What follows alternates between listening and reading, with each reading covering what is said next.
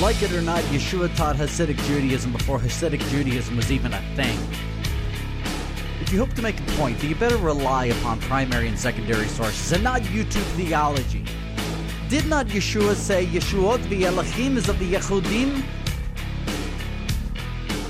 When Hashem says in Deuteronomy to listen to the rulings of the Sanhedrin or the penalty of death, I don't think he was kidding.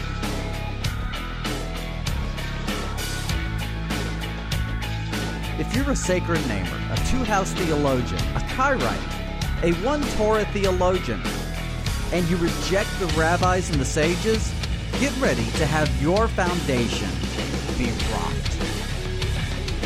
All right, Shabbat Shalom, ladies and gentlemen. We'll go ahead and get started. Let's go ahead and start in prayer.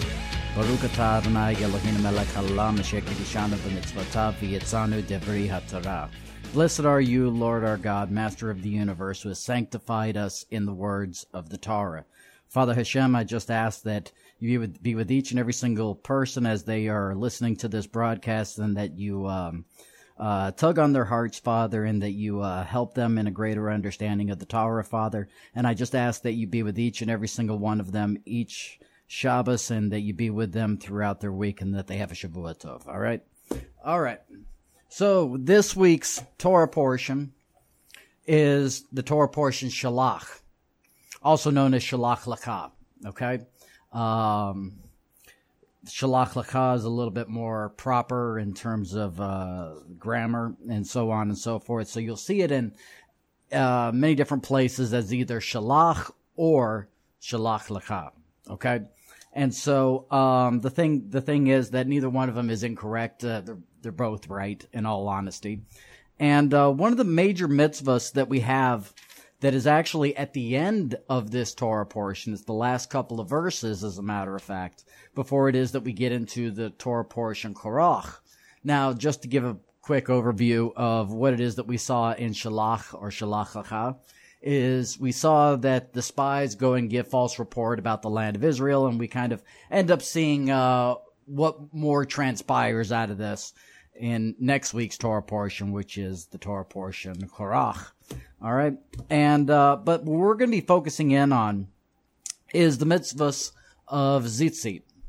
Okay, now first of all, there's a lot of debate in terms of tzitzit that is within that of the Hebrew roots community and the Messianic faith. Okay, let us just first of all go to the verses that are about this particular mitzvah, and I'm reading these from the Targums, in terms of tzitzit in Torah Portion Sh'lach or Sh'lach Lecha.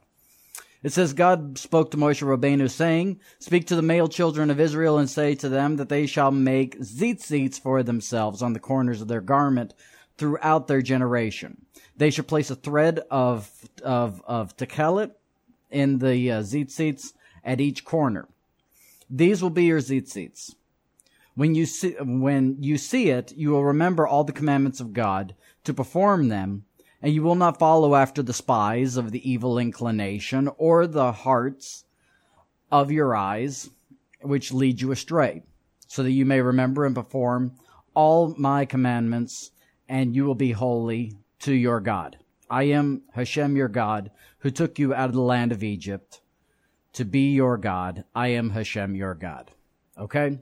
So the thing is that one of the things that we end up seeing, most notably in the Messianic faith and the Hebrew roots, we tend to see a lot of people go and attaching tzitzit to their belt loops. Now, let me go ahead and give you two examples of tzitzit and the kosher way, the proper way of doing tzitzit. Okay? First of all, we have the Talit Gadol. Okay? Now, the Talit Gadol, as you see here, has 4 corners. Okay? And this is important. It talks about a four-cornered garment. Now, the thing about it, though, is that we don't walk around with this. We don't go and walk around with a talit gadol as we're, going to work or, going throughout town or going to school or what have you. This would be something that really, doesn't work too well. Now, this is what I wear in my day-to-day life. This is what is called a talit katan, okay?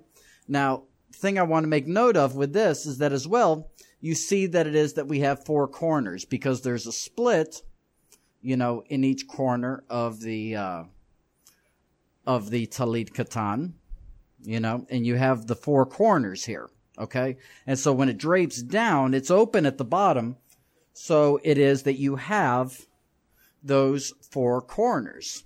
Okay? And this is the proper way that it is done. Okay? Now, during Yeshua's day, the thing about it, though, is that chances are they didn't have talit katan. Okay? What would happen was there would be like this big cloak that they would end up wearing that would be like an entire garment. It would almost look, in many ways, like a modern form of a dress, but not really, It would just be this long cloak. And at the end of each corner, where it opens up. Imagine the talit gadol, but with a hole in the middle of it, okay? That to where it is that you could put your head through. That's kind of the way that it would have been worn and done during the time of Yeshua. Okay? And so in today's time, we have modern dress and all those things, so we do the talit katan. Now, the thing about it, though, is that with these belt loop tzitzit that we end up seeing, in many ways, that's just a marketing thing for quite a few people. That's just a marketing thing. Because, let me put it to you this way. I'm able to get a kosher talit katan from places like Amazon, from eBay, from Judaica stores and things like that for like $14. But if you go onto like Etsy and all these stuff and you see these Messianics going and Hebrew roots people going and making tzitzit that you put on your belt loops, you're probably going to end up paying like $25 for that. And there's a spiritual implication of this because that 90% of that garment, it looks like an undershirt, it is underneath that of your clothing. Okay? And I spoke about this the other day in the 5-minute little drosh that I do every day except for on Shabbos. About the fact that, that 90% of our observance is not for the world to see. 90% of our observance is actually within the bayis, and it starts within the leiv. It starts within that of the heart because of the fact that the Torah starts with the letter bet and it ends with the letter lamed. The two words there are Bereshit is the first word of the Torah and the very last word of the Torah is that of Israel. And so what happens is you place those two letters together, you get the word leiv. So the entire Torah must be fulfilled within that of the leiv, within the place that is hidden, that relate to that of the neshama, one level of the soul, the nefesh, another level of the soul, ruach, the spirit, and so on and so forth. Chabad goes and teaches that there's 5 levels of the soul, and those in which are 3 of them. And so, so this is the entire thing in terms of the fulfillment of mitzvahs. Okay. Now, another thing that comes up for debate a lot of the time is what about women and tzitzit? Now, the thing about it is I've really softened my position on this based upon new evidence and all this stuff. I used to be adamantly against women wearing tzitziot because of the fact that it says B'nai Yisrael as opposed to Banot Yisrael, which is the same terminology that is used with tefillin or phylacteries. Okay? It says B'nai Yisrael as opposed to Banot. But the thing about it, though, is that one of the things that we do see is that the word tzitzit is grammatically feminine. Okay? The word tzitzit is feminine. So the thing with this is that they do make in many Judaica stores and all of these things that are absolutely kosher, tzitzit for women that are a part of a feminine garment. Okay? So, like these two things that I just showed you, women cannot wear those because those are male garments. they're not feminine garments. So, they cannot wear those, but there are certain ones that are made for women. Okay. So that's something that's, very important to understand. We also see that some of the great sages like the Rambam taught his daughters how to tie tzitzit and also how to wrap tefillin. Why? Because if they go and they marry somebody who is a convert and they don't know how to, do don tefillin and they don't know how to tie tzitzit, this is something that will, help them out. So, these are major premises in terms of this. Another thing to consider as well is that if you ever go to the land of Israel, is that if you go to Israel and you're a married man, you'd want to tuck your tzitzit into your pants. Okay, you want to tuck them in. Some sects of Judaism do that, some do not. A majority within the land of Israel do.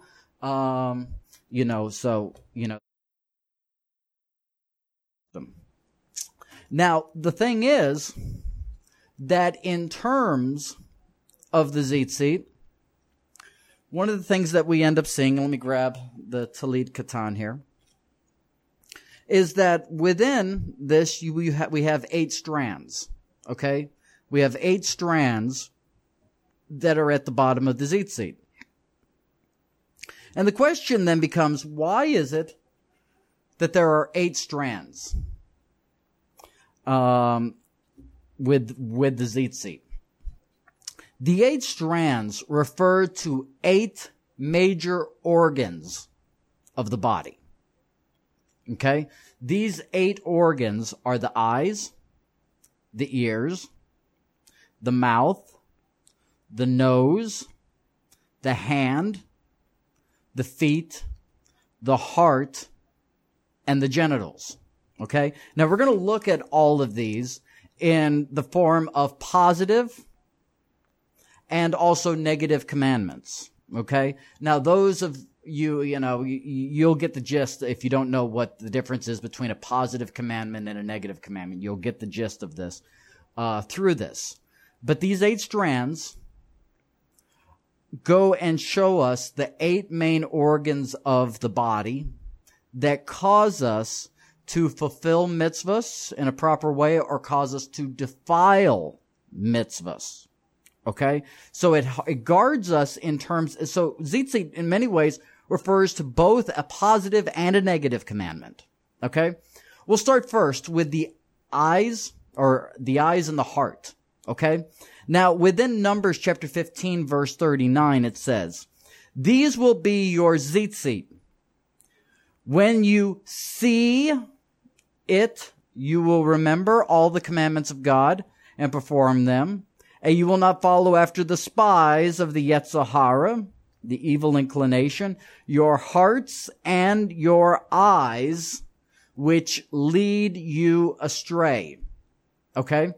Now, the thing about it, though, is that we can relate this to modern-day society, and we're going to make a point to do this as we go through each of these things and each strand that is within each tzitzit. And so how it is that we are to remember, how it is that we are supposed to think about this in today's world as well. Okay? And so you can think of, in today's time, you can go and look at, if you're ever like in a big crowd and all that stuff, or you're walking down the street and you see how it is that people react, especially men, whenever it is that they see an attractive woman walk by and all that stuff, we see how it is that our eyes kind of tend to clutter the heart in a way to feel something that's not necessarily so kosher. And this also gets into several other things. Now, in relation to the ears and the hands, we see in Exodus chapter 23, verse 1, it says, "Do not listen to false report, and do not extend a hand to a wicked person who is making a false claim to be a corrupt witness." Okay? Now, this is something that we end up seeing within the Hebrew roots movement and the Messianic faith rather often.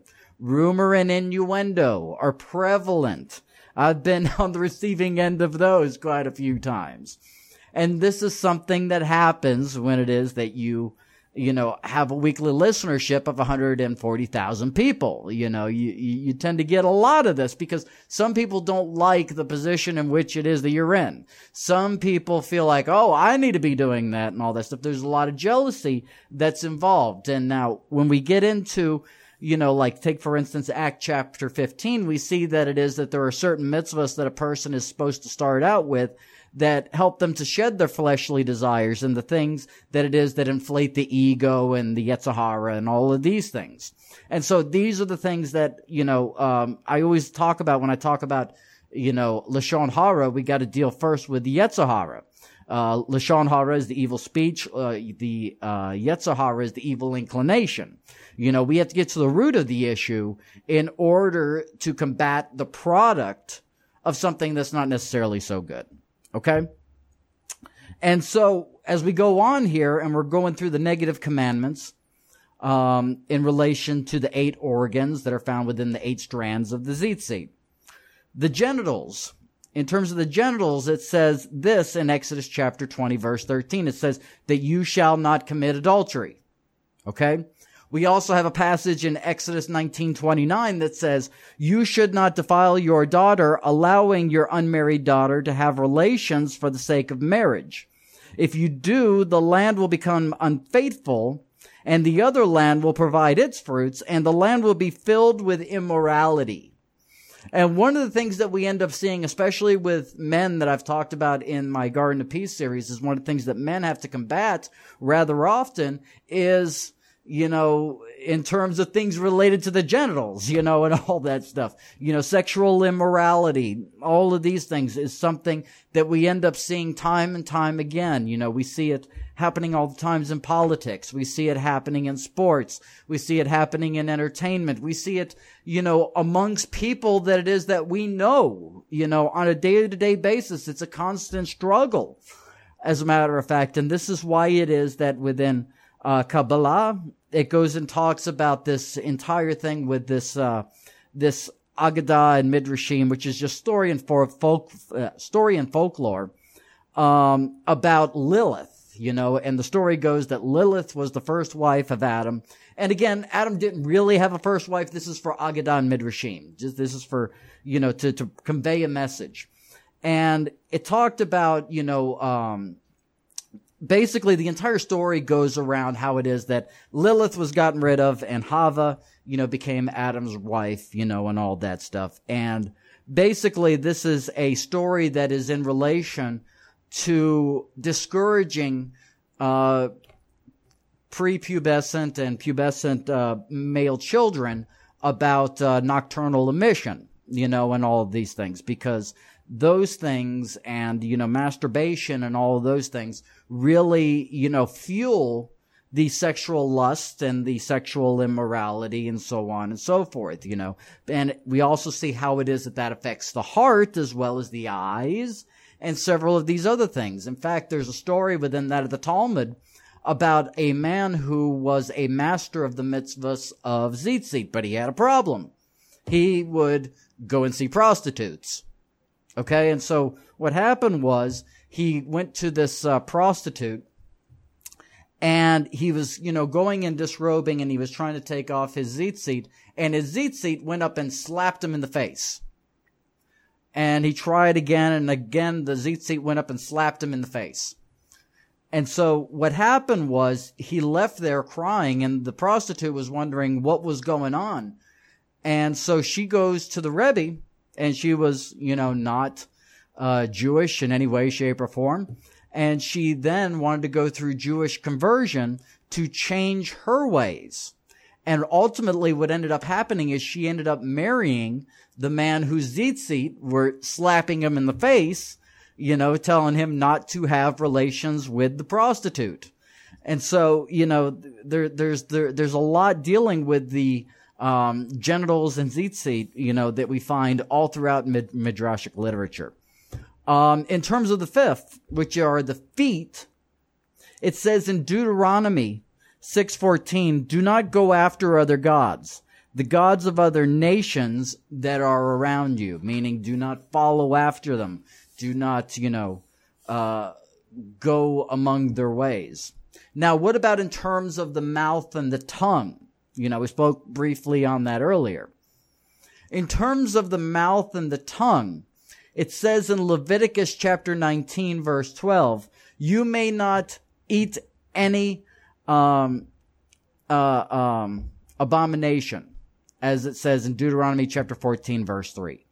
Okay? It says you will not eat any abomination relating to the things of kashrut, the things that it is that we eat, relating all the way back to some of the very first commandments for individuals in Acts chapter 15, which says, do not eat anything strangled, do not eat blood, and these deal with the laws of kashrut, and then in Leviticus 19:12, it says, you should not swear falsely by any of my names, thereby profaning the name of your God, is what it says in Leviticus chapter 19, verse 12.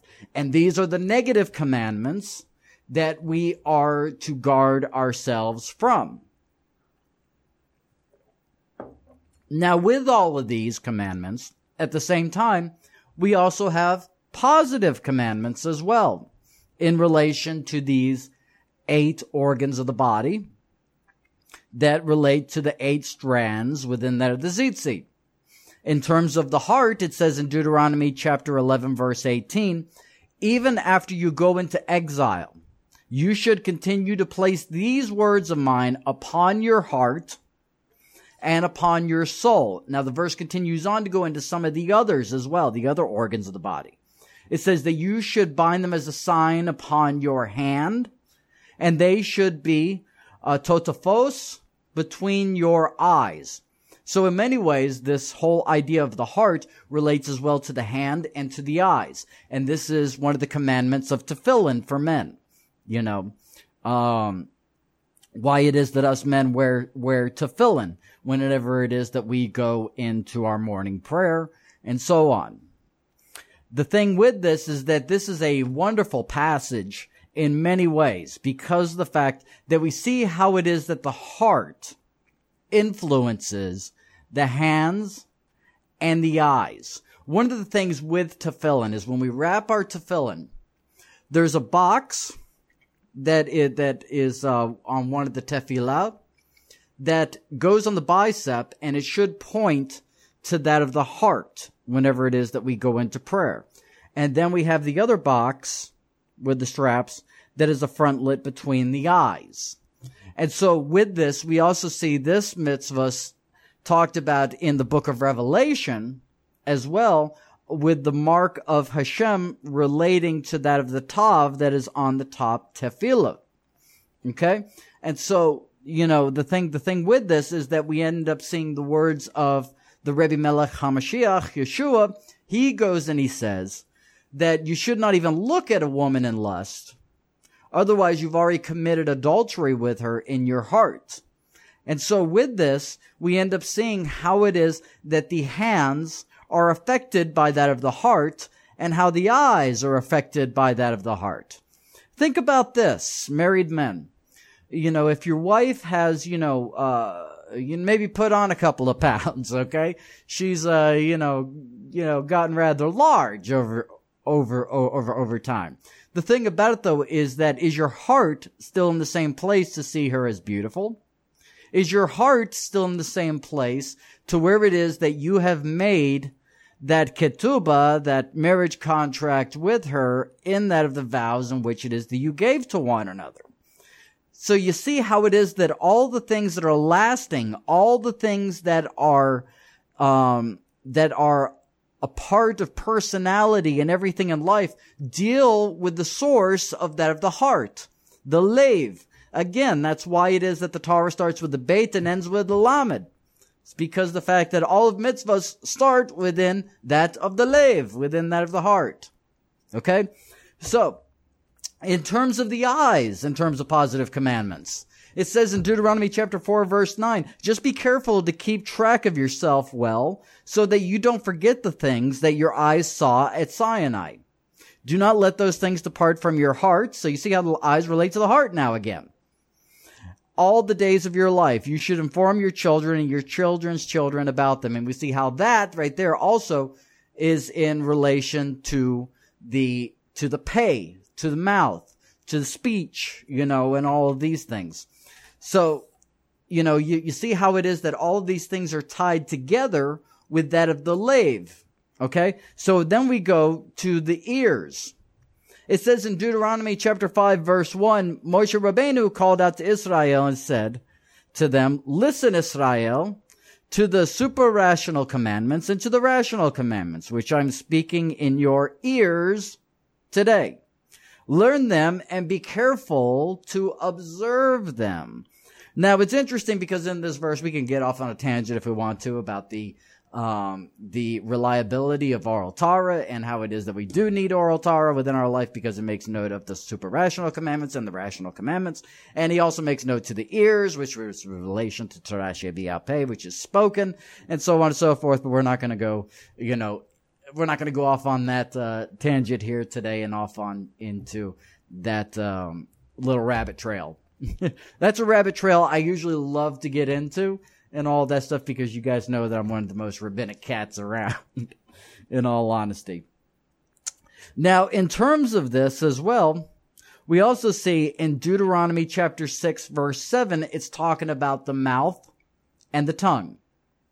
It says within Deuteronomy chapter 6, verse 7, it says, "Teach them thoroughly to your students, who are like your sons.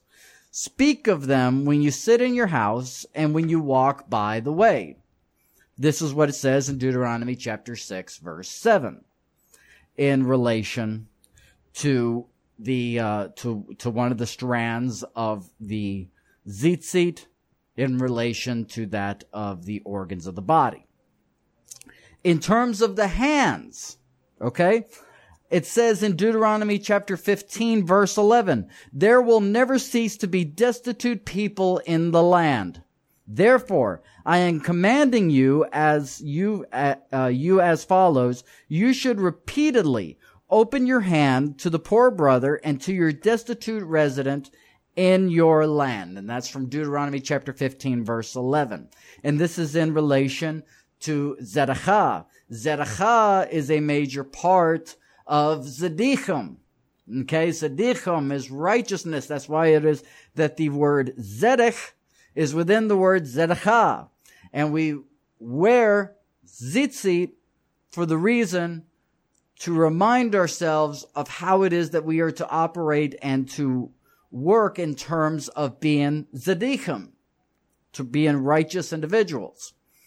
Now, in relation to positive commandments in terms of the genitals, which is another one of the strands, it says in Genesis chapter 9, verse 7, "As for you, I am commanding you to be fruitful and to multiply, populate the earth, and become numerous on it." We also see in Jeremiah 29, verse 6, "Take wives and begot sons and daughters. Take wives for your sons and give daughters to men, and let them give birth to sons and daughters. Multiply there, and do not let your numbers diminish."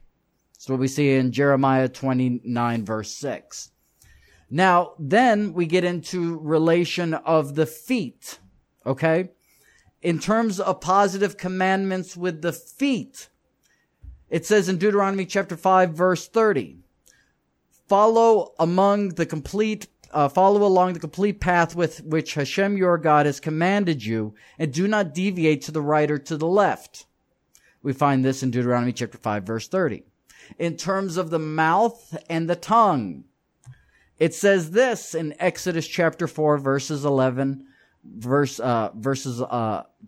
Exodus chapter 4, verses 11 through 12. It says, "God said, who gave man a mouth, and who makes a person dumb or deaf, sighted or blind? Is it not I, Hashem? So now go, I will be your mouth, and I will teach you what you will say." Now we see something very similar within the Gospel of Mark as well. In Mark chapter 13, verse 11. Okay? In Mark chapter 13, verse 11, it says in there, reading from the Dalage, it says, when they lead you away and hand you over, do not worry or think about what you will speak. That way, it will not be you speaking, but Ruach HaKodesh. Okay, so we see relation within there as well. Now, one of the big passages that we end up seeing in terms of this is in the book of Zechariah, chapter 8, verses 22 through 23. And I forgot to bring out my complete Tanakh here, so what I'm going to do is go to the next verse that I have in Luke here. But in Zechariah, chapter 8, verses 22 through 23, what it says in there is that it talks about in the late days, what will end up happening is that 10 from every nation will go and grab a hold of the tzitzit of a Jew and say, teach us, for we know that Elohim is with you. Okay? And now, this is something that we see to be very prophetic, because I want you to think about this. Whenever you go into a, like, say, for instance, a Messianic synagogue or something like that, think of the Jew to Gentile ratio that you end up finding within those synagogues. You know, it's very interesting because I was the rabbi of two different synagogues over here at two different points in time. One was called Melech Mashiach. The other one was called Beit Ge'ulah. Now, the thing that was interesting is that at Melech Mashiach, we had probably about, I think, 110 members, if I remember correctly. 110 members of the synagogue. Now, in terms of those 110 members, I would say that probably about 1/10 were actually, or even less than that, were actually Jewish. You know, and me, I was the rabbi there, but I was Jewish through conversion, not through bloodline, not through, you know, birth or anything like that. You know, I went through a conversion through Breslev and had my ordination through Breslev and all of these things, you know, and that's where it is that, you know, I got my Jewish education from. And I had to do the same thing as a former Gentile, as a former, you know, Goy turned Ger to, you know, to Yehudi, much in the same, going along the same lines of Avraham Avinu. You know, I had to go and pull on the tzitzit of a Jew and say, you know, teach me, for I know that Hashem is with you, you know. And so this is something that we see that's very prophetic, especially in today's time, because it's so interesting. You know, some of the things that I get to do now are just things that were unheard of like 20 years ago.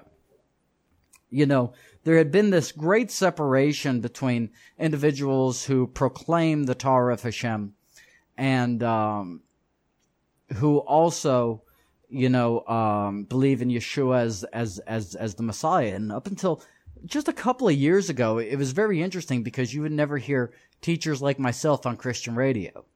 And the first radio station that I got put on, I was the first that they put on there.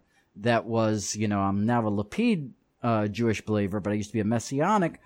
I was the first Messianic they ever had on that station. And then they brought on another one, then another one. I think they ended up having about 3 on there. And then I ended up going and teaching at Christian colleges, you know, or a Christian college that was close to my apartment over here. I taught over there for a semester.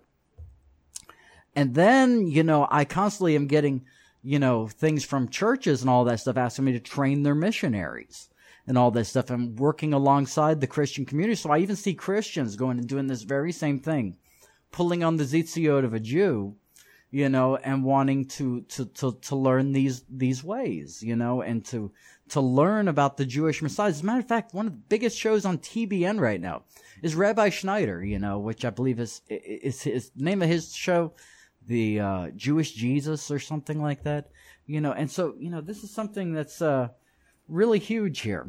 So next we're going to go to Luke chapter 8, verse 44. And it says, "And she drew near from behind him and touched the corner of his garment.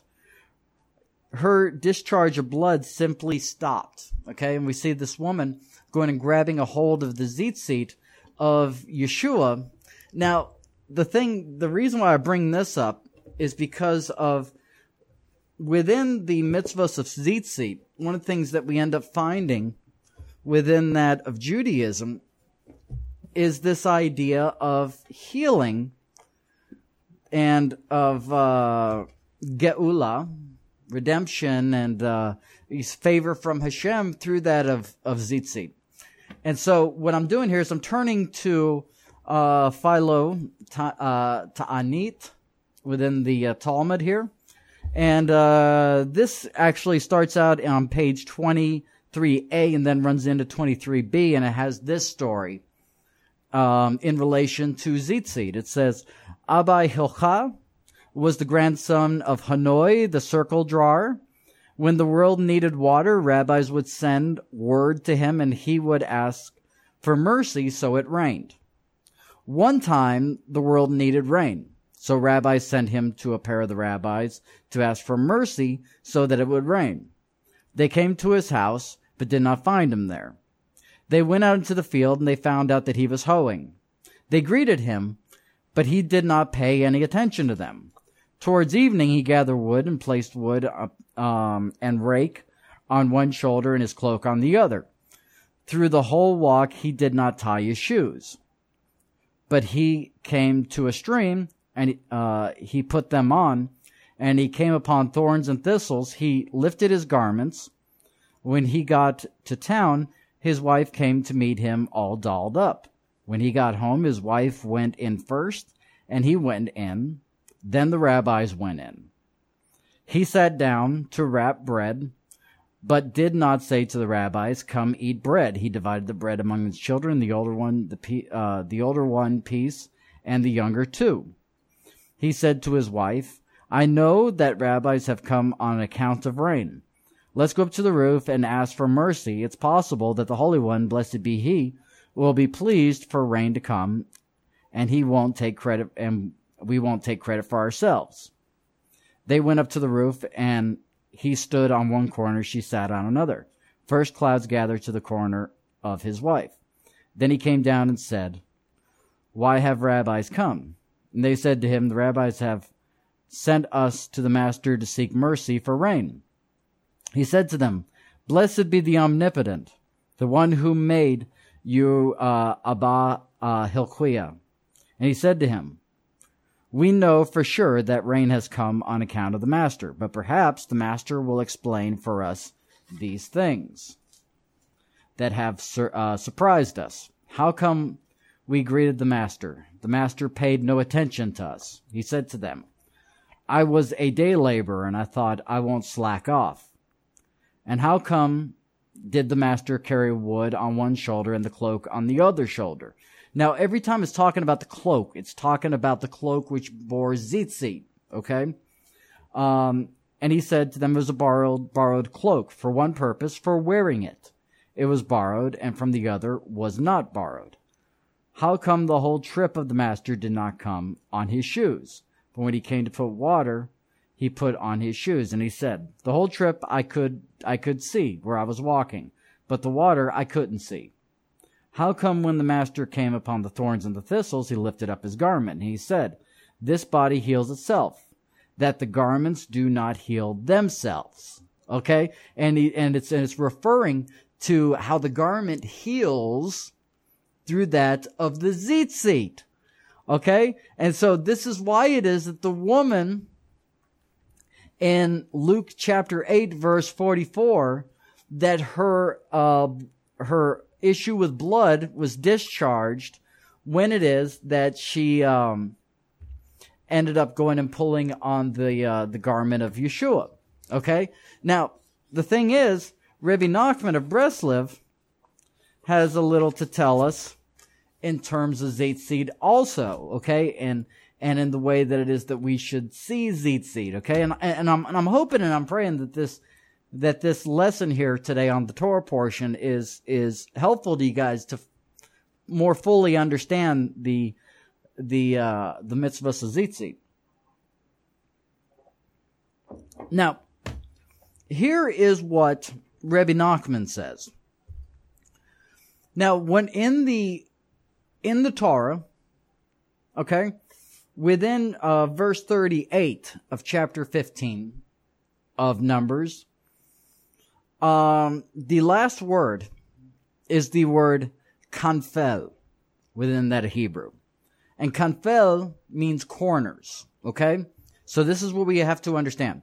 Now kanfel, corners, represents kanfel neshraim, which means eagle's wings, okay? Now, this is going to get really cool here.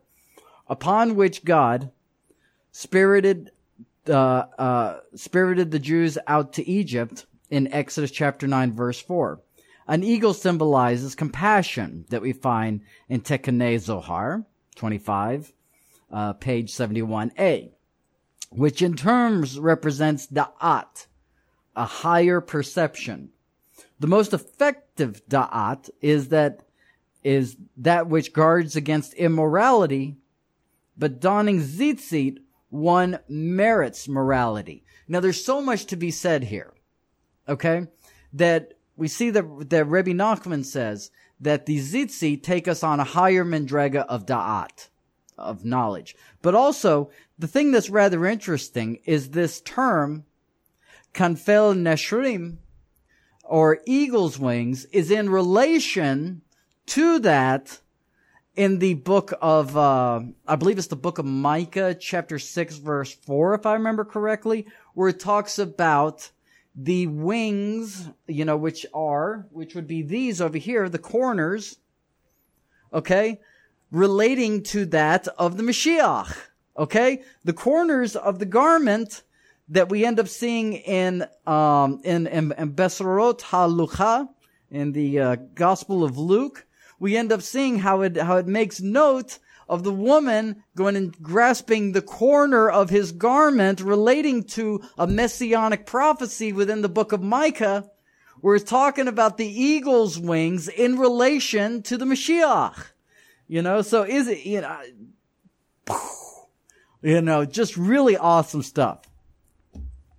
Rabbi Nachman goes on, and he says, furthermore, just as kifnei neshrim referred to a concept that translates time and space, since they brought all the Jews out from the same instance from their dwelling places in Egypt to Ramses to be ready to leave at the time of the Exodus, so too tzitzit can elevate a person to concepts that transcend time and space. Thus, the tzitzit, or through the tzitzit, one can gain a greater degree of happiness and fulfillment in each day because he attains great spiritual accomplishments.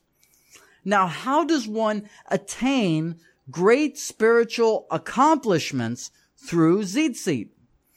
This is something that we find on the Peshat level. We don't need to get into Rebbe Nachman to understand this, because this very concept of donning tzitzit, basically, it is our gut check. It's the thing that keeps us in line in terms of the negative commandments and the positive commandments, and helps us to realize that they are for the reasons of shalom, for the reasons of fulfilling the 10 davarim, the 10 words, the 10 statements from Hashem, and also all of Torah mitzvahs, because it keeps on relating back in terms of the positive commandments, as we saw earlier, to that of the lev, to that of the heart, where all things start in terms of fulfillment of mitzvahs, is through the heart. And so we end up seeing that when a person has shalom, peace, they have simcha, they have joy, they have ahava, they have love.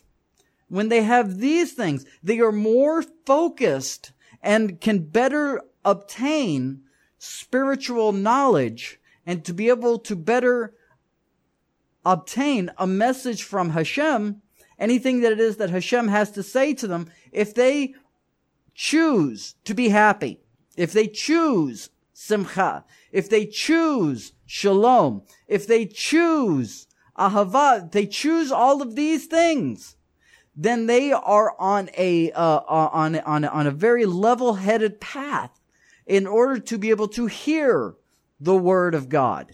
This is why it is that one of the things that I was taught whenever I went through my conversion, through Breslev, is to always smile. No matter what. If you're having the worst day possible, you smile. That's one of the things that you see in terms of Breslev Hasidim. We're always smiling. Why is it that we're always smiling? Because of the fact that it's our job to bring simcha, to bring shalom, to bring ahavat, to bring all of these things into the world. Because these are the things that help with Tikkun Olam. And let me tell you something, it doesn't just affect people on the outside, it affects you as well. It affects you as well, because then you are then able to open yourself up and say, everything comes from Hashem.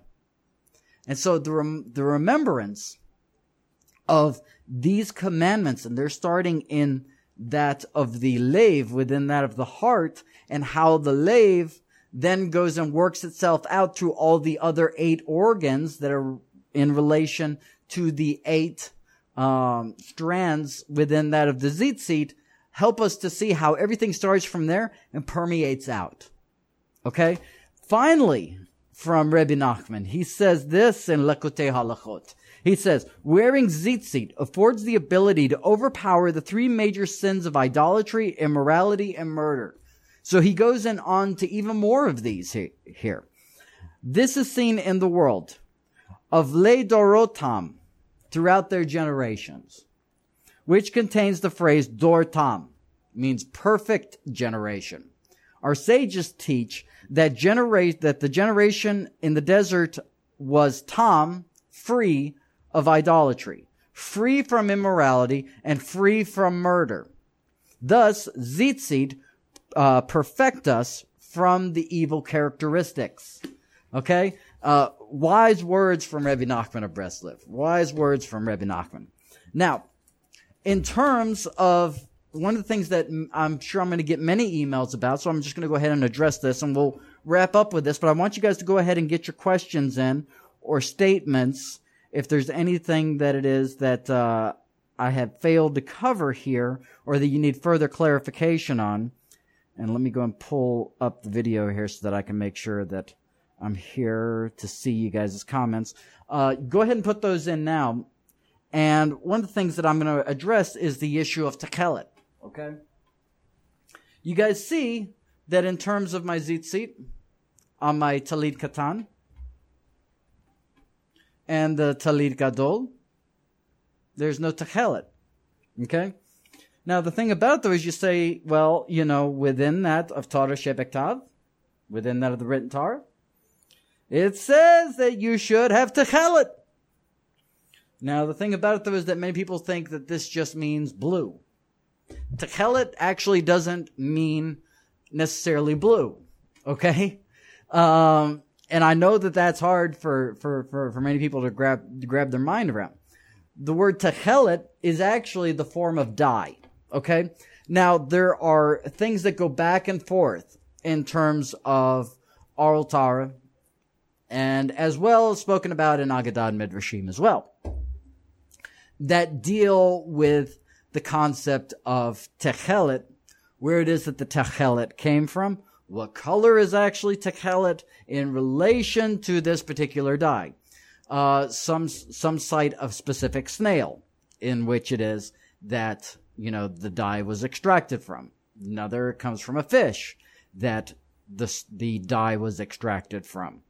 Now, the thing about it, though, is that depending upon the sect of Judaism that you are a part of, and whether or not you believe it was a snail or whether it's a particular fish, the thing about it, though, is that with one of the two, I forget which one it is, I forget if it's the snail or the fish, but one of them, actually, they have been able to find this particular snail or fish and say, that, as a matter of fact, that this is still around. They're very rare. And you will find the very wealthy individuals in the land of Israel, not the common people, with techelet within that of their tzitzit, because this dye is very expensive. It's very hard to come by. And so considering that it's not something that, that we can all, get and all these things, if we go and we put, a piece of blue strand within there, and all that stuff, and just say, oh, okay, well, that's techelet. The fact is that if you go into, Israel and among the Jewish people, you're going to get laughed at, in all honesty, because, because you don't understand the concept of techelet. And so, Let's see here. I'm going to check to see if anybody has any questions or statements here. Let's see. Daniel says, pray for me, Rabbi. I'm in the ER and I am watching. Oh my gosh. Okay. Yeah, definitely. Everybody, let's all, as a matter of fact, go in prayer for Daniel right now. Father Hashem, I just ask that you be with Brother Daniel right now, as he is in the ER at the moment. We don't know what it is that he is in there for, but however, Father, we just ask that you be with him, that you give him shalom, and that you bring him amazing healing, Father. And we just ask that you do what it is that you need to do for his own good, Father. And we ask that you be there with him and for his family, for whatever it is that he's going through, and bring about healing. We ask these things in Yeshua's holy name. Amen. All right. Let's see what else we got here. Julie says, I know it isn't tzitzit, but I am interested in learning about head coverings for women. They make specific ones for women. You find them in many different Judaica stores. What about women and tefillin? Women cannot wear tefillin. Is it specifically for men to wear in Scripture? Yes. And the thing with tefillin is that, first of all, like tzitzit, it also is B'nai Israel. Now, the thing about it was, like I said, the reason why I've softened my stance here recently is in terms of tzitzit in women, is because of the fact that the word tzitzit is actually grammatically feminine. Okay? Now, in terms of tefillin, however, tefillin is masculine. Okay? And so the thing about it, though, is that there are coils inside of the head tefillin that contain the scroll. Now, the thing that is amazing is that the coils, doctors, people who are in the medical perfection, if they, were to open up the head tefillin and look within it, they would say, well, that's a model right there of the female uterus. And in many ways, the mitzvahs of tefillin basically helps for a man to make that spiritual connection with Hashem, because women make a much higher spiritual connection with God than men do. Men operate, in terms of the physical, in terms of rationale, and women are on a higher mendrega than us men in terms of the spiritual. And a lot of that comes down to the fact of why it is that that's the case and all that stuff. Tefillin specifically for men. In terms of women and tzitzit, just make sure that it's a part of a feminine garment. But then again, women are not obligated to the mitzvahs of tzitzit. That's important, okay? So I don't want all these women out there to sit there and say, oh, I need to go and get tefillin. No, you're not obligated to that mitzvahs. Diantha asked about that question, and I just, she said I already answered it. Yep, sure did. All right. I guess that's everybody's questions and all that stuff, and I hope and I pray that this teaching was helpful to you in some way, shape, or form. And let us just go ahead and close it out in prayer. Father Hashem, I just ask that you be with each and every single person here today as they go out and into their day. I ask, Father, that on this holy Shabbos of yours, Father, that each and every single person comes closer to you in some way, shape, or form, Father. And I just ask that you be with each and every single one of them throughout their week as they deal with their families, as they deal with their jobs, as they deal with their friends. And, just ask, Father, that you be a light, that you help them to be a light to the world, Father. Have them full of simcha, full of ahavat, and full of shalom, Father. And we just ask these things, we pray these things in Yeshua's name. Amen. All right. Shalom bracha, peace and a blessing. Shalom. So you want to learn Hebrew or Aramaic, or maybe both? Make sure to check out HebrewandAramaic.com. All three of the instructors on the website have accredited Moray licenses to teach the languages that they teach on the website. You can take the lessons on your very own time, and they even have a Roku channel so you can learn from the comfort of your very own couch.